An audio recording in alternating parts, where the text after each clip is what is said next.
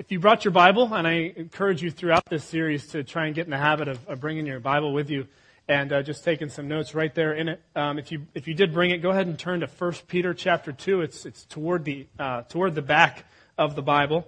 We're going to start in verse 11. And if maybe it's been a couple weeks since you've been here, or maybe this is your very first time, I want to let you know we are in part 4 of a series we've titled Countercultural Living.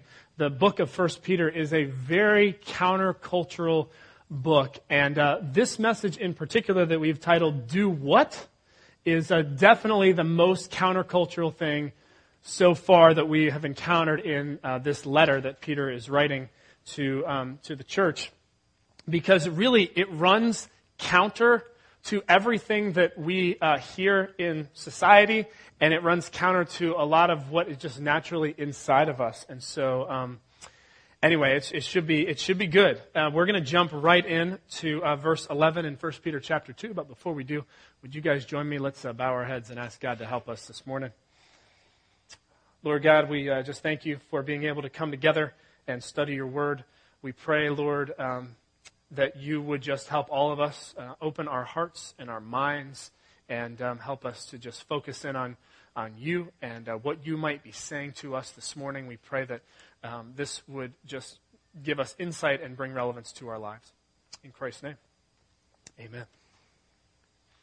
Okay, so verse 11 starts like this. Dear friends, I urge you as foreigners and exiles to abstain from sinful desires which wage war against your soul. And we talked some about this last week. But just to kind of give you a little recap. So Peter is the author of this letter. And he is writing to foreigners and exiles who are scattered all across the Roman Empire, particularly in modern-day Turkey. And so he's writing to these folks, and they are Christians who are being persecuted for their faith. It says in verse 12, he says, live such good lives among the pagans that though they accuse you of doing wrong, they may see your good deeds and glorify God on the day that he visits us. Now, this is a verse that I just want you to kind of hold on to this one. We're gonna come back to this toward the end of the message. But this verse has tremendous significance for what we're going to talk about today. This idea of our lives being an example to others, of our lives being a witness to what God has done in our lives in a way that's going to bring God glory and honor. That is huge for today. So just kind of pack that one away. You'll see it again in a few minutes. But here's where things start to get crazy. Okay, so stay with me. Verse 13. Peter writes to these exiles being persecuted under Roman rule. He writes, submit yourselves, do what? Submit yourselves for the Lord's sake to every human authority, whether to the emperor as the supreme authority or to governors who are sent by the emperor to punish those who do wrong and to commend those who do right. Now listen, you guys, if you were living 2,000 years ago and you had opened up this letter from Peter, okay, this is totally crazy stuff that you're reading right here. Submit yourselves to every human authority. I mean, even the Roman authorities. This is crazy. But Paul, the Apostle Paul, writing in really about the same time frame that Peter is to a similar audience, Christians who are being persecuted for their faith, Paul says the same thing in Romans 13:1. He says, let everyone be subject to the governing authorities. For there is no authority except that which God has established. So what's up with this? I mean, to every human authority? Are they serious? How do we make sense of that? Well, here's the deal. The idea here with these passages is that these human authorities exist. So like these governments, even governments that go wrong, they exist to provide law and order and structure to societies and civilizations. If they didn't exist, so God has kind of ordained in a broad sense, a way for societies to come together and for things actually to take place so that we don't just have total chaos and anarchy, right? I mean, How many have heard of the book Lord of the Flies or seen that movie? It's a classic deal, right? Where there's all these boys that are just on this island. There's no structure. There's no law. There's no authority. It's total and complete chaos. I know that in my house, every third weekend, my wife, who is a nurse, she works these long shifts, and every third weekend she has to work. And so this happens to be one of her weekends. And so yesterday I was with my kids for, from 7 a.m. to 7 p.m., and it was total chaos. I have 3 kids, under the age of 7. I have a 6-year-old, 4-year-old. It was total madness. It was total chaos. So what Paul and Peter are saying here, what God is saying, is that human authority is ordained by God. It helps us as societies to function. But here's the question that you would be asking if you're reading this letter 2,000 years ago. But seriously, to Nero's authority? That's crazy. Many of us have heard of the name Nero, and we're not even sure why. Nero was like the craziest of all the Roman emperors. I mean, he was the one that basically blamed the Great Fire of 64 AD on the Christians, and he just was setting Christians on fire. I mean, he killed Christians for sport. I mean, he was totally nuts. Now, it hadn't got that bad yet. This letter is just before that happened, when Peter's writing this letter.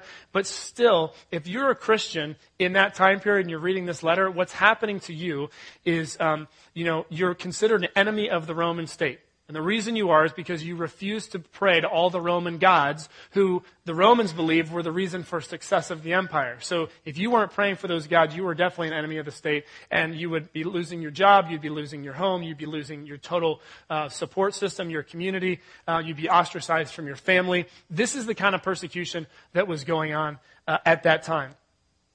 And so, these Christians are wondering, so seriously, you're saying to submit to that authority that is oppressing us? What's up with that?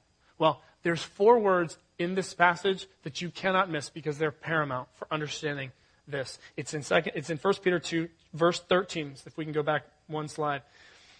It says, submit yourselves, and then I want you to underline or circle or whatever these next 4 words. For the Lord's sake. To every human authority. For the Lord's sake, you're to submit yourselves to every human authority. Now, this is huge, you guys. Even though that authority may have gone wrong, even if that authority is persecuting you, what the Bible is telling us is we're supposed to submit to that authority for the sake of the Lord. Now, let me explain. Let me give you 2 rules that are clear from the Bible for our submission to human authority. Rule number 1 is this. Our ultimate allegiance is to Jesus Christ. That's our ultimate allegiance. You can never lose sight of that. We're starting today in the 2nd chapter of Peter's letter, in verse 11. The way that Peter begins his letter, the starting point, the framework for our faith. And this is throughout the Bible. But I've just boiled it down for you, the first 2 verses, to very succinctly, here you go. To God's elect who have been chosen to be obedient to Jesus Christ. So, first and foremost, we answer to God before we answer to any human authority. Rule number 2 is we submit to human authority unless we're called to do something that God forbids, or we're called to not do something that God clearly commands us to do. So these Christians were commanded, to worship God and to put no other gods before God. So they weren't commanded, even though they're supposed to be submitting to, the Roman Empire. They're not in submitting to authority commanded to worship Nero. They're not commanded to worship these pagan gods that the Romans were worshiping. And Peter is a great example of this, actually, because in the 5th chapter of the book of Acts, Peter and some of the other disciples are going around, and they've seen Jesus resurrected. So he's died and he's been resurrected, and they've seen the risen Jesus Christ. And so they can't shut up about this, you guys. I mean, they're just going all over telling everyone they can that Jesus Christ is raised from the dead. He's God. He's the Savior. They're just spreading all this news everywhere. And they get confronted by the authorities. And look what it says in Acts 5:28 and 29. We gave you strict orders not to teach in this name, meaning in the name of Jesus Christ. That's what the high priest said. Yet you have filled Jerusalem with your teaching and are determined to make us guilty of this man's blood. And it says that Peter and the other apostles turned and said, we must obey God rather than human beings. So we submit to human authority because it's been ordained by God. It's the way God provides some order in this crazy world that we live in. But we never submit if it's something that God is clearly against. And we got to be very clear on that one. All right. I'm going to ask Danielle if you would come up here and join me. And just curious, show of hands this morning, how many of you guys have heard of Casa Chiralagua? Show of hands. You've heard the name Casa Chiralagua? Okay, maybe about half of you. The other half are asleep, maybe, or something. All right, Danielle, there you go. You want to do a sound check on that real quick? Test. All right. There you go. Could you guys give a big grace welcome to Danielle? Well, I want to say thank you to all of you. Grace Community Church has been an amazing partner in ministry with the work that we do. And let me just stop right there for a second. I'm going to tell you basically what Danielle and Casa Chiralagua do is they are down in Alexandria, Virginia, just trying their best to love our neighbors down there, many of whom, almost all of them, are immigrants to this country. And so they have an amazing organization that many of you guys are involved in from Grace. So, now go ahead and do your thing. Just very thankful for your generosity and for those of you who have given your time and your talents and have built relationships with many people in our neighborhood. So thank you for all that you have done on behalf of the Lord in our neighborhood and for our neighbors. Good deal. So as part of working with an immigrant community down in Alexandria, where you actually moved in to the neighborhood and were living in that neighborhood among your neighbors. Tell us about some of the tension that you felt. Because really why I brought Danielle up here is to help us to see how this stuff, these words we're reading out of 1 Peter chapter 2, actually have bearing for us today. And they've had tremendous bearing in your life as you felt some tension between, trying to do what you believe God is telling you to do, but also submitting to human authority. So tell us a little bit about that. When I first moved into the neighborhood, it came to my attention that there were a number of people who were not in the country legally. They were what we call undocumented immigrants. And so when I first moved into the neighborhood, I had a very simplistic view, thinking that the problem with immigration is that if people just didn't employ people who are in the United States unlawfully, that then there just wouldn't be a problem and they wouldn't come. But then I realized that the issue is much greater than that, and that it involves the separation of families. It involves people who are in very desperate situations, and I realized that it's much more complicated than that. So I started to say, well, as a Christian, I should go to my Bible to find out how God would want me to respond. And I found that in the Hebrew context, the word ger, G-E-R, is found over 90 times. I believe it's 92 times. So when you say Hebrew, that's the Old Testament, right? The Old Testament, yes. And so, and that word refers to an immigrant or an alien, a stranger. It could be translated in different ways, but every time it seemed like that I would find that word, any of those words in the Old Testament, it was a compassionate response. And that God was saying that you are not to mistreat the stranger among you. And he was saying this to the Israelite nation over and over again. And then in Psalms, he says that he is the father to the stranger and the father to the widow. And he was putting the immigrant in the same category as the widow, the orphan, and the poor. And so it became very evident to me that God was communicating to his people that this was one of those vulnerable groups, and therefore you as Christians and my followers, or in the Old Testament, my people, you should respond in this way and be loving. And then as you look to the New Testament, you have multiple examples of where Jesus says, you have the parable of the Good Samaritan, you have the separation of the sheep and the goats, and just different ways that Jesus commands over and over again to love your neighbor. And I started to think, well, it doesn't say love them if they're lawfully in the United States. And so how do I deal with that? Yeah, how do you make sense of that and yet still this call to submit to human authority? So, yeah, you guys have really been wrestling with that issue. And then, so that was kind of when you came in the beginning part, trying to figure that out and really consult what does the Bible have to say about this thing.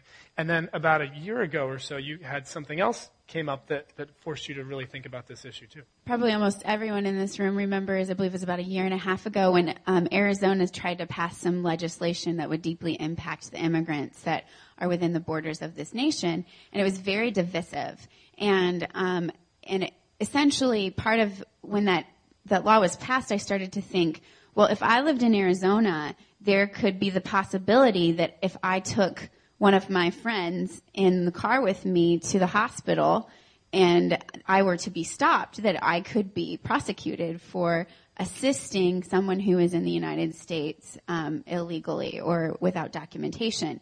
And so I had to start to think to myself that if similar legislation were to pass in Virginia, would I be willing to still do what I do? And is my command to love my neighbor, which God gives me, would it supersede that? Yeah, big stuff. So you can see how that's really very relevant today. So I want to back up for a minute. And I want to say, so what in the world possessed you? You know, how did you get to a place where you decided, I'm going to kind of leave my comfortable life and I'm going to move in and live a very simple lifestyle, you know, in a low-income area to try and love my neighbors. You know, what brought you to that? And just kind of take us through the beginnings of Casa Chiralagua. I met some friends and we said that we were kind of tired of living our lives very normal and wanted to really take our Christianity to the next level. And we had all spent time in Latin America and we're very passionate about those people. And we said, why do we serve them when it's glamorous and we go overseas, but we're not doing anything about it in our own backyard? And so we identified a neighborhood and just moved in and said, how do we try to be Jesus, the presence of Christ among people who maybe normally we wouldn't build relationships with? And so we moved into the neighborhood and just started throwing parties and celebrating the birth of babies, celebrating weddings, celebrating birthdays, and just inviting neighbors over for dinner and getting to know them. And were they just openly like, oh, this is great, or how'd that go in the beginning?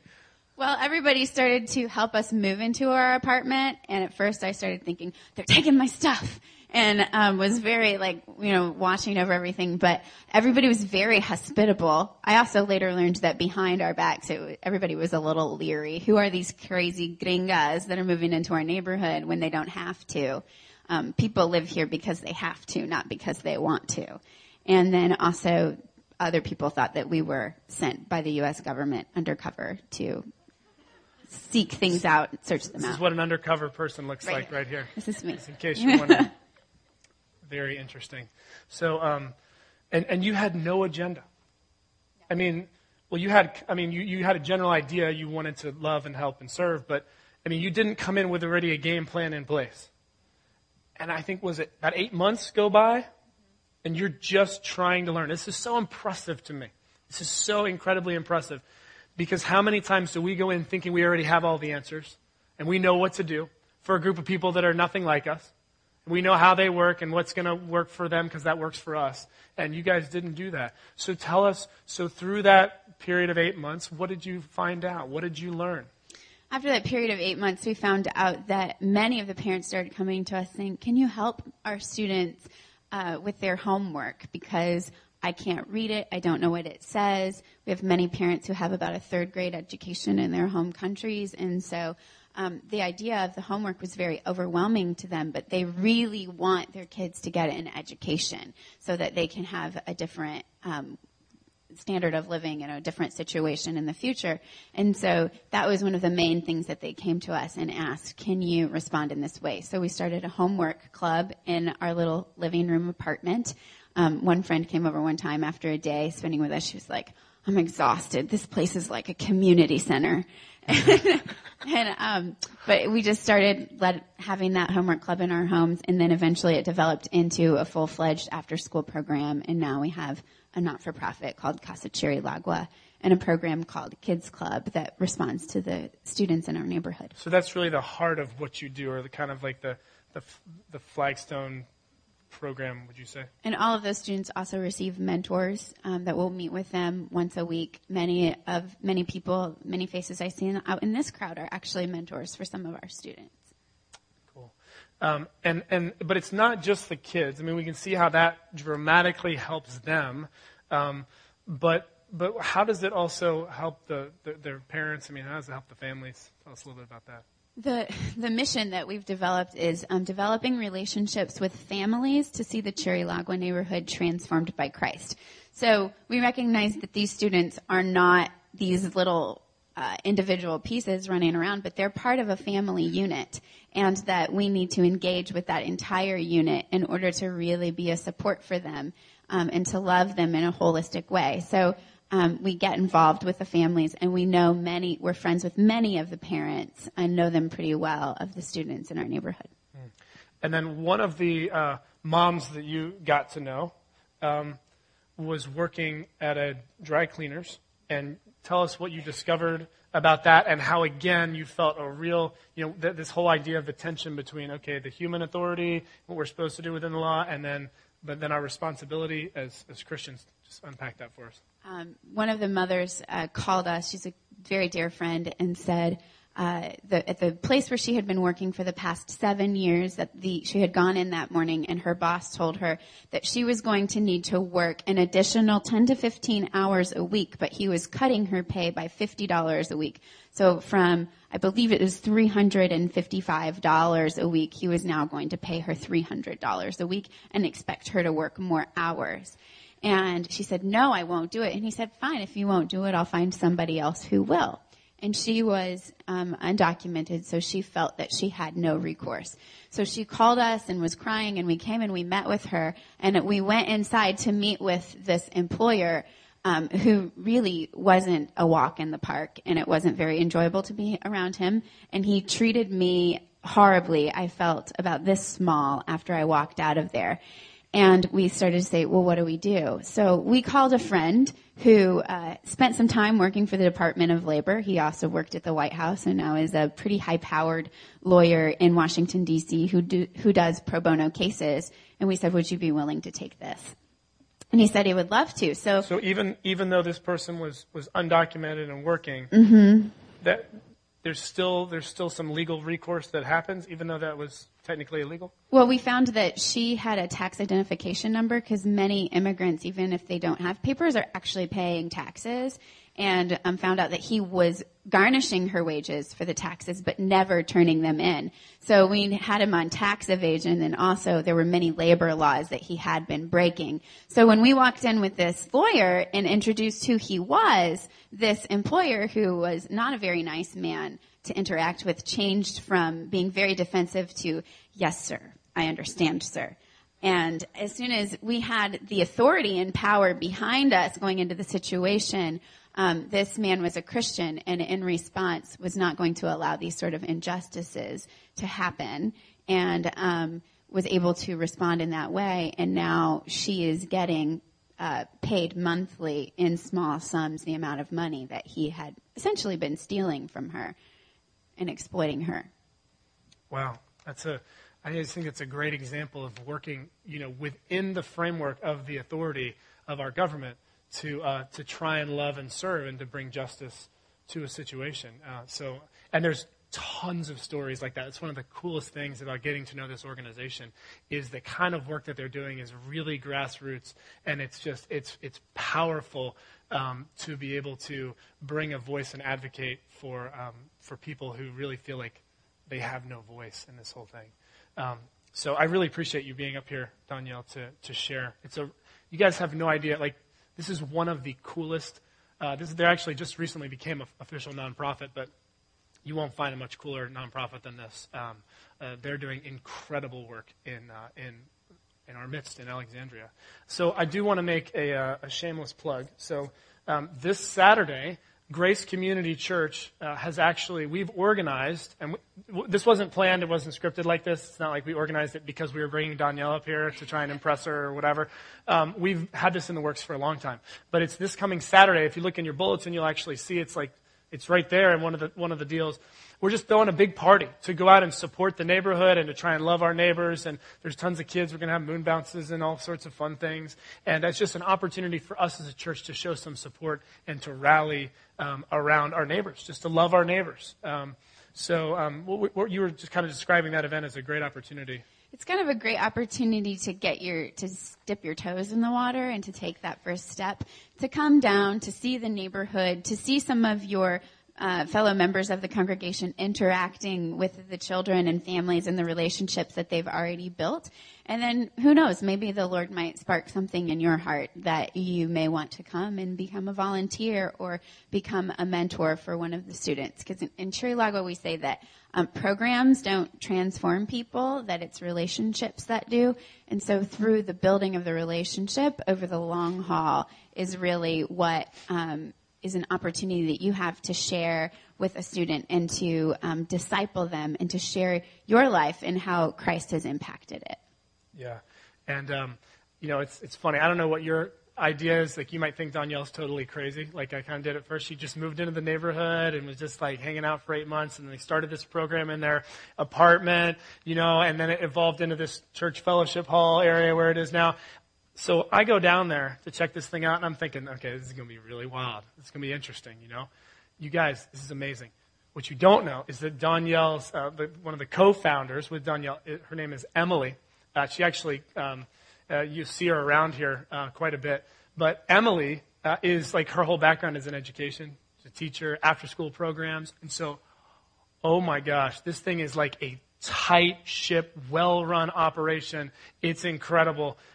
Just to be able to be a part of that. I actually was down there for about the first 5 months of this year. I was down there once a week, serving, in that role, just being a mentor, being a tutor for the kids, helping them with their homework.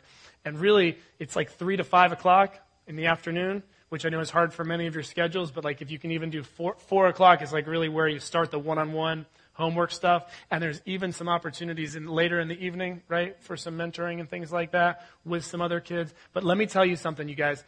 As great it is we're doing this event on Saturday, what makes this thing go, and as great as Danielle and Emily are, when there's 20 first, second, and third graders in this room set up at different tables, if there aren't a whole ton of volunteers there, it's not good, okay? You know what I'm saying? It's just the engine that makes it go are the committed volunteers who are willing to build into these kids' lives. And it's incredible. It's an incredible program. I cannot encourage you enough to check it out, to come down. It's infectious. I mean, the vision, the commitment that everybody has down there, and the bond that they're making with the families, the partnership with local organizations down there, it's awesome. So this is a real treat. To have Danielle here with us today, you're not going to get much better than this to know what are the organizations that are really having an impact on the ground level. This is the stuff right here. And we're thrilled that we happen to stumble upon Casa Chiricahua as a church. So anyway, why don't we say a quick prayer for that ministry. Father God, we just want to thank you for Casa Chiricahua and for all the lives that are being impacted, God, for folks like Danielle and Emily who are wrestling with what it means to follow you, Jesus, and to follow your commands, but to still work within the framework of the laws in this country and to manage both of those things, God. And I just celebrate the work that they're doing, and I pray that many people would be inspired to get involved right here in this room today. We thank you and we praise you in Jesus' name. Amen. So Danielle and I will be back in the lobby by the Connect table after the service. If you'd like to talk to her, there's ways to sign up online, which you see in the bulletin, but you can also find out more, or you want to get involved with mentoring opportunities and things like that. We would love to talk to you after the service. So thank you, Danielle. We appreciate it.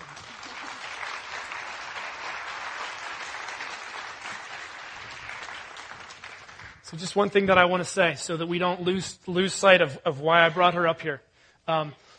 I'm not trying to make any sort of a political statement. We don't believe in making political statements at Grace, okay? We just don't. So the reason that I brought her up here is regardless of where you stand on the whole immigration issue, that is totally irrelevant, okay? That's not what this is about. What this is about is simply trying to show you that the gospel message, right? What we're reading about today in 1 Peter has bearing on our lives today. And when we really think hard and we search the scriptures about what it means to follow Jesus, what it means to act like him, what it means to follow God's commands, that can bring us into some difficult things and to question things. And that's a good thing, to question those things. And so we have to kind of manage this dynamic between ultimate allegiance to Christ and following what God commands, but also how do we do that in an appropriate way within, the context of what our wonderful government has set up for us in this country. How do we do that in a legal way, in a submissive way? So that's what we're about, and I just really appreciate, Danielle, again, that you'd be willing to share that. All right, so just got a couple last verses to go through, and we're going to start in verse 16. We pick it up in verse 16, where Peter writes, live as free people. You got to remember, these are not free people in any sense. They're being persecuted. Many of them are living as slaves in the Roman Empire. He says, live as free people, but don't use your freedom as a cover-up for evil. Live as God's slaves. Show proper respect to everyone. Love the family of believers. Fear God. Honor the emperor. Crazy countercultural words. But what Peter is doing there is he is reminding us of this incredible truth.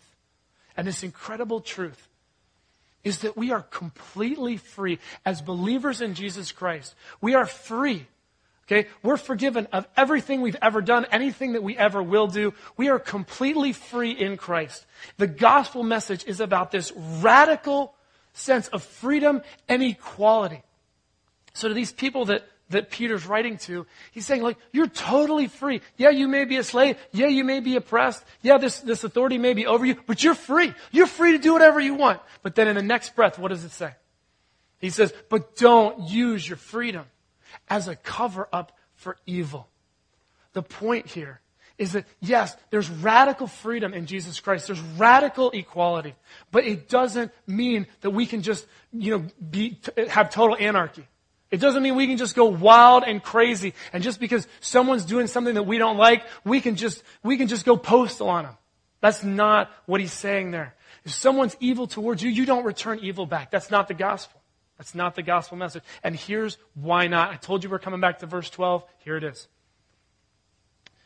Live such good lives among the pagans that though they accuse you of doing wrong, here we go, they may see your good deeds and glorify God on the day he visits us. So the reason that we submit to human authority, even authority that we don't agree with, even authority that is persecuting us in some way, the reason we submit ourselves to human authority is for the Lord's sake. Those four big words.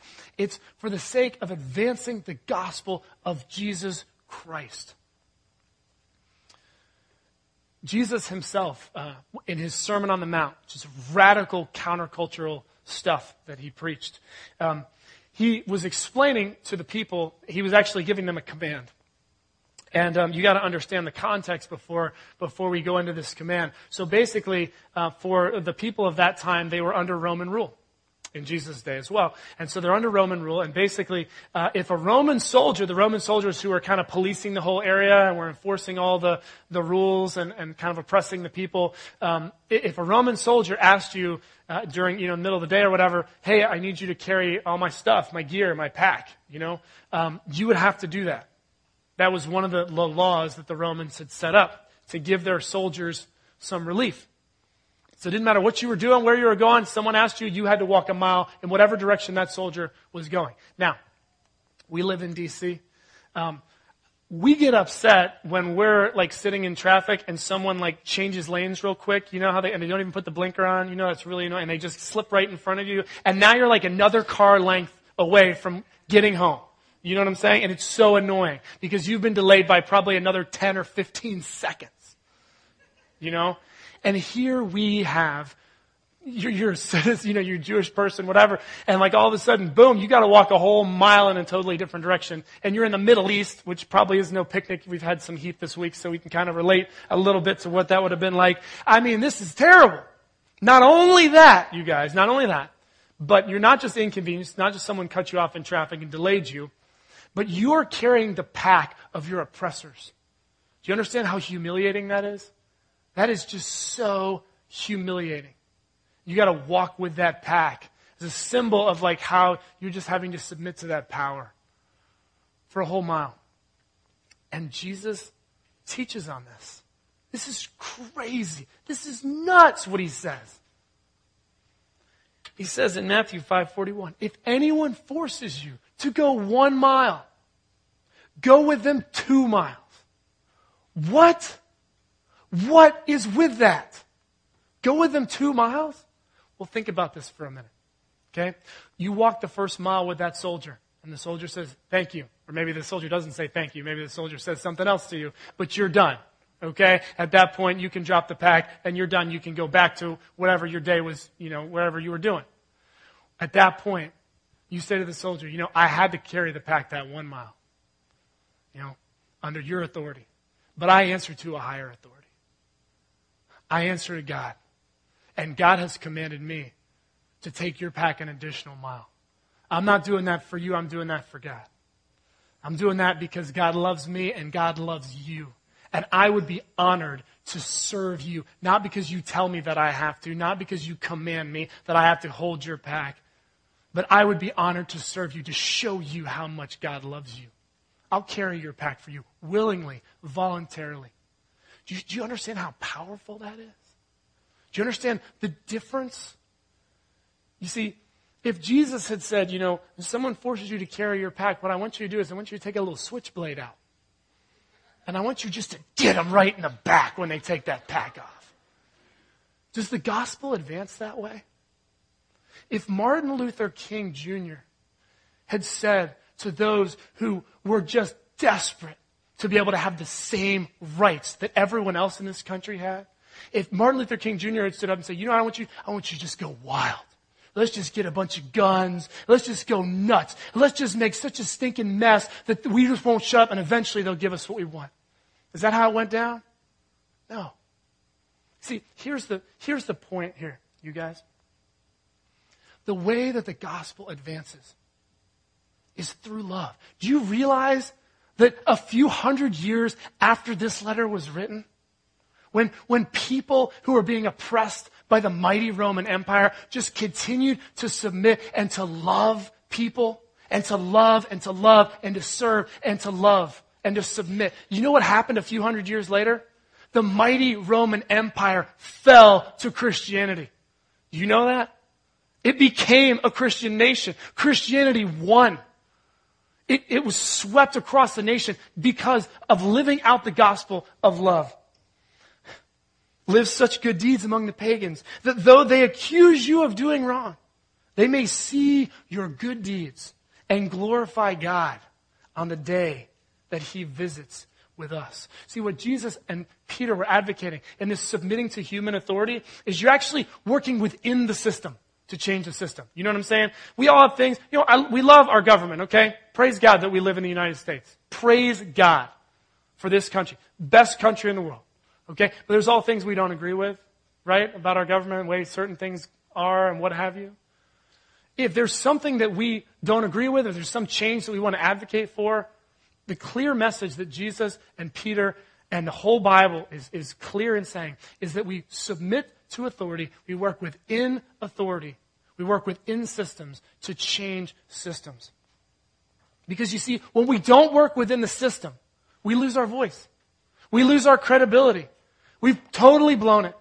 People aren't going to come to Christ and realize how much God loves them when we're just doing all sorts of crazy stuff, when we're returning evil for evil. The gospel doesn't advance through chaos or anarchy or violence. It never has. It never will. It advances through love. Period. And Peter has struggled tremendously with this. I'll just leave you with this. He struggled tremendously with this. In his life, he's like the first guy. He's the act first, think second kind of guy. You know people like that? They're beautiful, man. They just cause all sorts of great, interesting drama around. So Peter's that guy, And so Jesus is explaining to his disciples, he's like, guess what, guys? I got to break some really bad news to you. God's whole plan for this thing is, the way that people will be redeemed and saved of their sins, and this whole thing is going to go down. I'm actually living this life, this perfect life that you can't live, and I'm going to die on a cross for you. I'm going to suffer. I'm going to die. I'm going to be raised from the dead, and that's how it's going to work. So it's kind of a bummer for you guys. We're friends, but it's good for everybody. Trust me. I'm deeply paraphrasing, please. So anyway, Peter hears this. This is in Matthew 16. And Peter hears this, and he says to Jesus, never, Lord, this will never happen to you. You can imagine Peter just jumping up, and he's like, come on, who's gonna take you down? Who's gonna do this to you? And Jesus, his strongest rebuke that's recorded in Scripture is for Peter.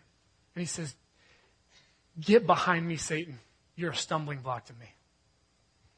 So Peter's way off course, doesn't get it.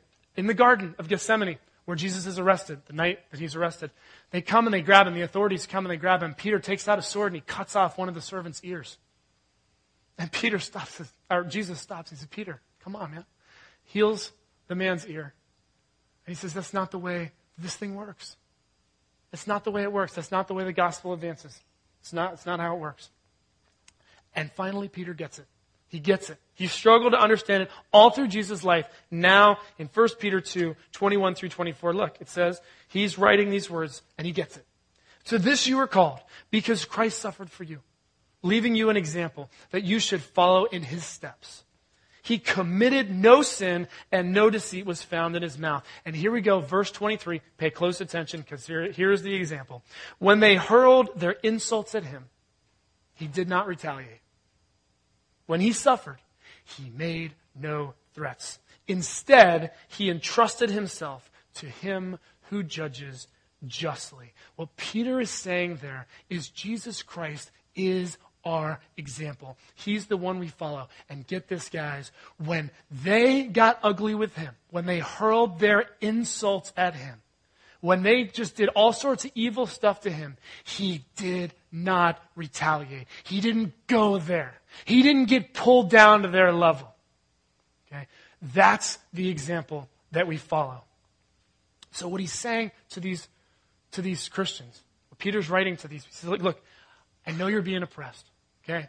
I know you're dealing with authorities that you think there's no reason you should have to submit to because you're free in Christ. You're radically free. He says, that's great, but for the sake of the Lord Jesus Christ, conduct yourself in a manner worthy of the gospel. Because that's how this thing works. Don't lose your voice.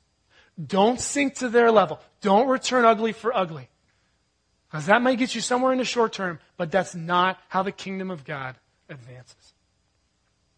You may be here today, and you may be dealing with some authority figures in your life or whatever, and man, it's really frustrating you. This message is not a message that you should take and say, well, I guess I came to church today and they were all about submitting to authority, so I guess I'm supposed to stick out this horrific, oppressive thing, and somehow if I just love and serve them more and be more of a doormat for them, that somehow, it's going to all be better and it's all going to work out and the gospel's going to advance and they're all going to receive Christ. I mean, that'd be beautiful, right? That would be amazing.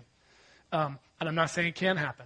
But I'm also saying that what I'm not saying the takeaway is that necessarily you're supposed to stick that out.